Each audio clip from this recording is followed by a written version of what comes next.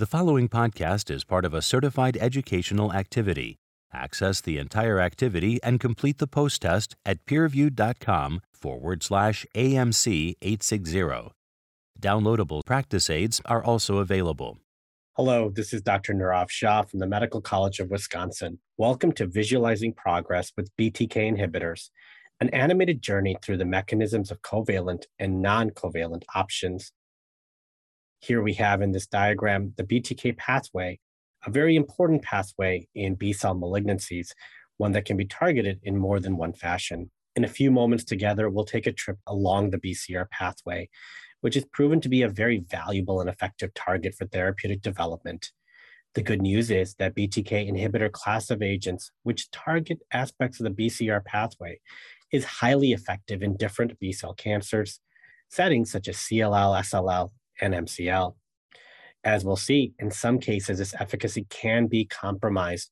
And so understanding how these agents work and how to overcome challenges like intolerance and resistance will become an important part of patient care as more BTK inhibitors are approved for clinical use. Let's start by looking through some of these challenges and where BTK inhibitors are used today. In this diagram, we see that BTK inhibitors have shown proven efficacy and in fact have earned FDA-approved indications in multiple B-cell malignancies. Most commonly, its use is well established in diseases like CLL and mantle cell lymphoma, but it's also approved in marginal zone lymphoma and Waldenström macroglobulinemia. However, the question is, what limits the efficacy of these BTK inhibitors? Despite these drugs being incredibly efficacious, we do know that over time, patients can develop resistance and can progress with these agents. One current limitation of BTK inhibitors is intolerance. So let's take a look at some of the trials where ibrutinib was used in CLL in particular. And in these three trials, the RESONATE, RESONATE-2, and the PCYC trial, we saw among the total number of patients, there was a 38% discontinuation rate. And of the total number of patients, 11% of them actually discontinued due to adverse events. In the frontline setting, actually, 41% of patients end up discontinuing therapy at 5 years. And the majority of these end up stopping treatment due to the development of adverse side effects. In relapsed refractory CLL, 54% of patients ultimately end up discontinuing therapy. And again, many of them are a result of adverse effects. What about the real world setting? So clinical trials are different than what we see in patient care. Trials that have tried to look at this real world setting have found similar findings as we saw in the clinical trial. So in this one real world analysis, we saw for ibrutinib that toxicity actually was the reason for discontinuation in 51% of patients, which is interesting because that was actually the most common reason for discontinuation of the drug. In another real-world CLL, SLL study, 41% of patients discontinued ibrutinib. What are the most common AEs leading to discontinuation? The most common causes of discontinuation are well-defined with our irreversible covalent BTK inhibitors, and these are things like atrial fibrillation, bleeding, bruising, infection. And these are real reasons, as you can see in these trials, why patients end up having to discontinue an agent that we know is very effective. While adverse events explains part of the reason people are not able to tolerate BTK inhibitors, the other issue in terms of limiting efficacy is that patients do develop therapeutic resistance. So looking again at these three major trials, we know that 38% of patients ultimately did end up discontinuing the drug, but looking at that total population, 16% actually progressed on therapy. And what we've learned in CLL in particular is that resistant mutations are often leading to progression in patients receiving ibrutinib in the CLL setting.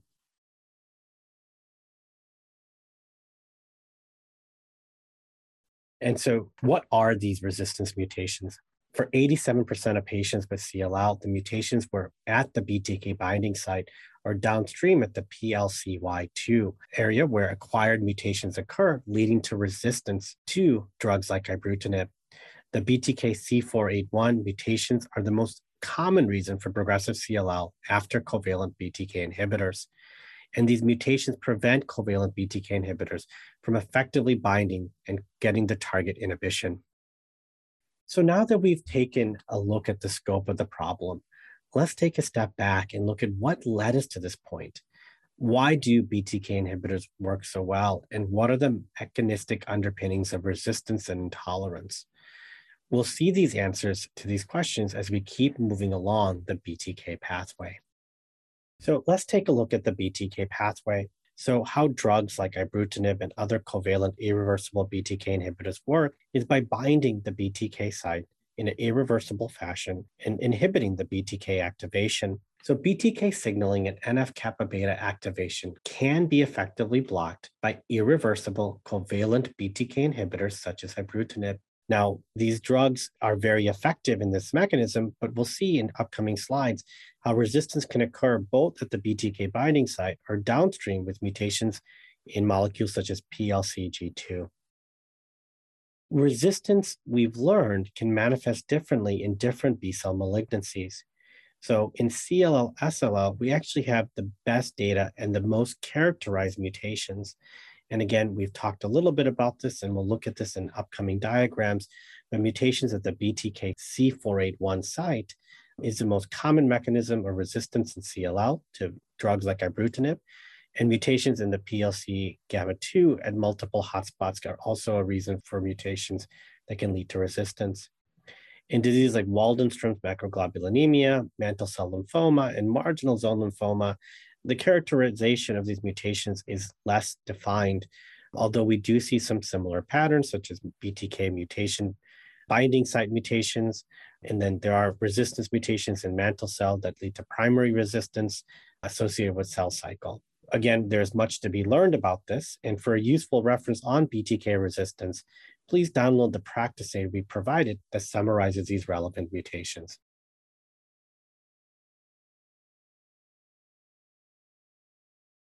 So let's take a closer look now at BTK resistance. Here's a structural schematic of BTK. So you see here the C481 binding site and the structure of the BTK protein. Ibrutinib works by inhibiting the BTK protein at the C481 site, and it binds it in an irreversible covalent fashion. And so it selectively binds to this residue in an allosteric inhibitory segment of the BTK kinase domain. Mutations at the BTK C481 site change ibrutinib to a reversible inhibitor. This leads to decreased binding efficiency, resulting in resistance and allowing increased BTK enzymatic activity and then disease progression. Now, we know that there's been great advancements in BTK therapies with two second-generation BTK inhibitors, drugs such as acalabrutinib and zanubrutinib. While these BTK inhibitors are more selective and result in less off-target toxicity, their actual mechanism in how they inhibit BTK is identical to ibrutinib. They are both covalent inhibitors that irreversibly bind C481, and hence the resistance that occurs does occur across all three drugs, given the mechanism of the resistance pattern in CLL. So we've seen that the process here contributes to disease progression and diminishes the efficacy of all of our covalent BTK inhibitors, even the ones that have been recently approved. Now, what's exciting is the new development of novel agents which don't rely on the C481 binding site. An example of this is the drug called pirtobrutinib, which is a non-covalent BTK inhibitor and one that does not bind to C481, and therefore it can reversibly inhibit BTK and overcome resistance of patients who have failed other BTK inhibitors. And pirtobrutinib works by blocking the ATP binding site of BTK, so a very different mechanism than our covalent irreversible inhibitors.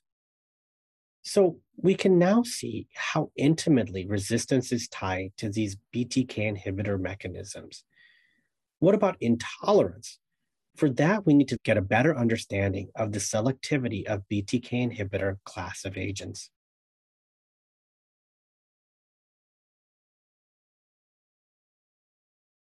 So let's start with ibrutinib, which was really the first BTK inhibitor approved for many indications. And it was approved because it's a potent and irreversible BTK inhibitor that is highly effective at blocking the BCR signaling. But when you look at this diagram, you can see that ibrutinib doesn't just impact the BTK protein. In fact, it has many other off-target inhibitions of other kinases. And these off-target effects can actually help explain some of the toxicities that we can see with the irreversible inhibitors. The advancement that has occurred is a development of drugs like acalabrutinib and zanubrutinib, which mechanistically work similarly to ibrutinib, but are far more selective for BTK and hence have less of the off-target toxicities than we saw with the first drug approved, ibrutinib. Now, the non-covalent agents such as pirtobrutinib and ARC-531 are also very selective BTK inhibitors, but again, these work through a different mechanism of action than the covalent inhibitors that are currently on market. So why is all of this important? Less selective BTK inhibitors are going to have a higher likelihood of an off-target effect, which can contribute to the toxicity profile that is well established with covalent irreversible BTK inhibitors. So let's look at some of these BTK off-target effects. So off-target kinases that are sometimes impacted are things like TEC and EGFR, and they help explain the bleeding, the cardiac toxicity, things like atrial fibrillation, the rash, the diarrhea, and the arthralgias that can be seen with the current class of agents. For a useful reference on BTK inhibitor safety and off-target effects, please download the practice aid that summarizes this important information. At this point, we've seen how BTK inhibitors work and how certain mechanistic aspects of these agents are tied to the clinical efficacy, but as well as the challenges of resistance and intolerance. So let's take a look at some clinical evidence that shows how these differences manifest within our clinical practice. So there are some exciting data actually comparing these covalent irreversible inhibitors, ibrutinib, acalabrutinib, and zanubrutinib in a head-to-head fashion. In the ELEVATE study looking at relapsed refractory CLL, acalabrutinib was compared to ibrutinib, and the most important finding was the difference in adverse events, and in particular, the rates of atrial fibrillation or atrial flutter were much lower in acalabrutinib. And we now better understand that because acalabrutinib is a more selective BTK inhibitor, hence resulting in less off-target toxicities. Another important finding is how many patients actually ended up having treatment discontinuation as a result of this complication, and demonstrating that the toxicity was less with acalabrutinib. No patients had to discontinue treatment as a result of this. In a similar fashion, zanubrutinib was compared to ibrutinib in the ALPINE study. And again, here, looking at the cardiac toxicity of atrial fib and atrial flutter, we see here that the rates of grade 3 and any grade cardiac toxicity, again, was lower in the more selective BTK inhibitor, zanubrutinib.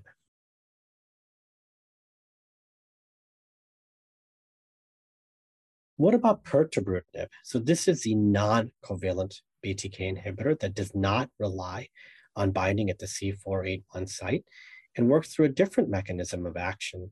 This was recently tested in a phase 1/2 study called the BRUIN trial, which looked at this agent in a variety of B-cell malignancies.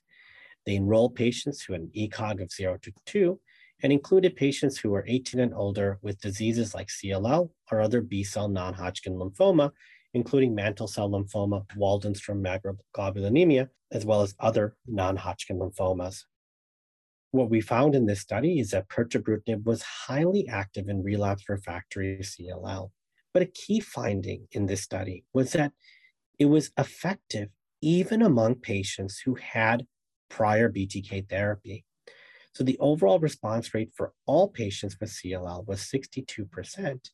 But you can see here that the dark blue lines represent patients who had prior BTK discontinuation for progression. The lighter blue had BTK discontinuation for toxicity or for other reasons, which actually represented the majority of patients on this trial. And so even if you had resistance to BTK inhibitor, your overall response rate was 67%. If you had prior BTK intolerance, your overall response rate was 52%.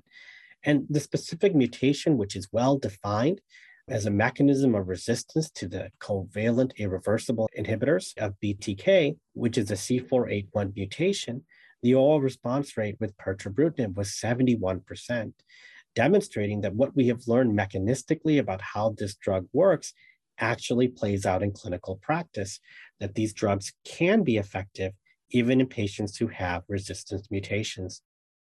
Pirtobrutinib was also active in patients who had relapsed refractory mantle cell lymphoma, as well as other B-cell malignancies. Specifically looking at mantle cell, the overall response rate was 52%. And again, the majority of patients had prior exposure to BTK inhibitors. And even in that setting, the overall response rate was the same at 52%. Now, as a different sort of BTK inhibitor with a non-covalent mechanism of action, the question was, would the toxicity profile be different, especially given that this was a very selective BTK inhibitor as well? And obviously, this is an early phase study, but what was interesting is you can see here that there were very low rates of grade 3 to 4 treatment-related adverse events. And in particular, we don't see any significant rates of atrial fib or flutter, bleeding, again, grade 3 to 4, that are common complications known with the covalent BTK inhibitors. This data suggests that a non-covalent BTK inhibitor does have a unique toxicity profile than the class of drugs that are currently available in this setting. It's time for some take-home messages. But before we conclude, let's briefly look at where BTK inhibitors are placed in the B-cell cancer management landscape, since our conclusions will have implications for how these agents may be selected and sequenced in the future. So ibrutinib, as being the first BTK inhibitor approved, has approvals in multiple settings, including CLL, SLL, mantle cell lymphoma, marginal zone lymphoma, as well as Waldenström macroglobulinemia. Acalabrutinib is approved in CLL, SLL, approved in mantle cell as a second-line therapy, and is undergoing investigation in marginal zone lymphoma and Waldenström's. Zanubrutinib is in a phase 3 study in CLL, SLL, but approved as a second-line therapy in mantle cell lymphoma, and recently actually approved in marginal zone lymphoma, as well as Waldenström macroglobulinemia. Now, pirtobrutinib, the non-covalent BTK inhibitor, is still in clinical investigation, but with multiple phase 2 and 3 studies that are undergoing right now, which we anticipate will hopefully lead to this drug being approved and offering patients another option and a unique BTK inhibitor for their B-cell malignancy. It is clear that BTK inhibitors are a very effective therapy in multiple B-cell malignancies. Let's look at a breakdown of how these agents are used in the most common indications.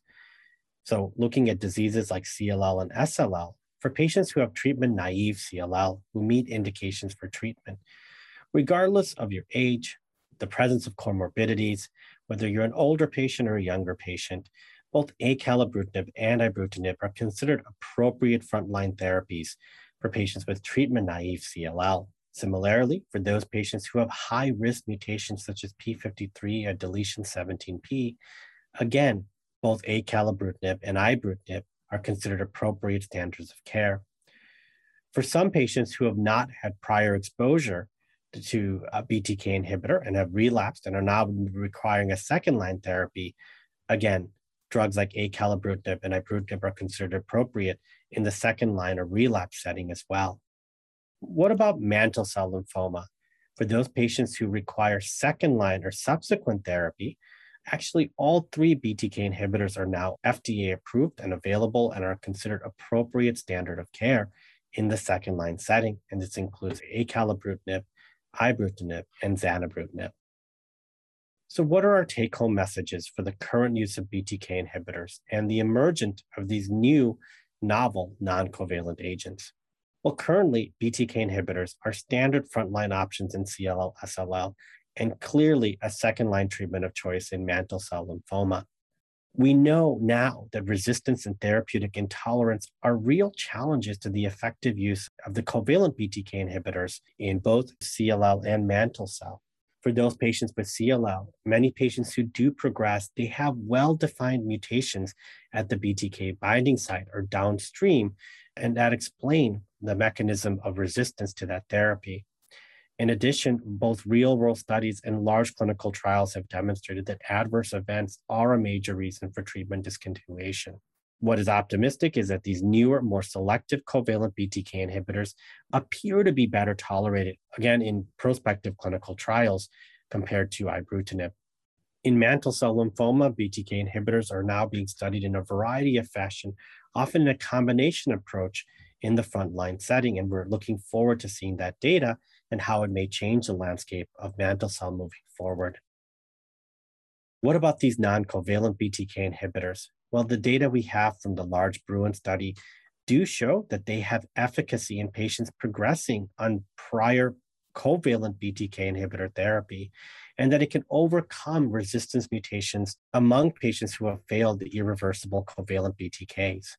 Additionally, we've seen that the toxicity profile of the non-covalent agents does appear to be different than what we've seen over the years with the covalent irreversible inhibitors. The potential of these non-covalent agents to offer better efficacy is being explored in phase 3 clinical trials. A very exciting trial is the Bruin MCL study, which is actually testing pirtobrutinib head-to-head against any standard of care BTK inhibitor in relapsed refractory BTK-naive mantle cell lymphoma, and should give us a clear picture of how these non-covalent agents compare to the irreversible covalent BTK inhibitors.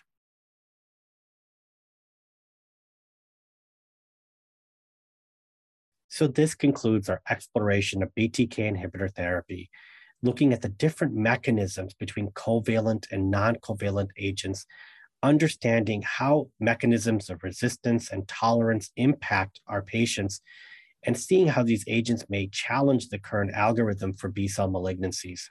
I hope you found this program interesting and useful for your practice. Thank you for joining us today.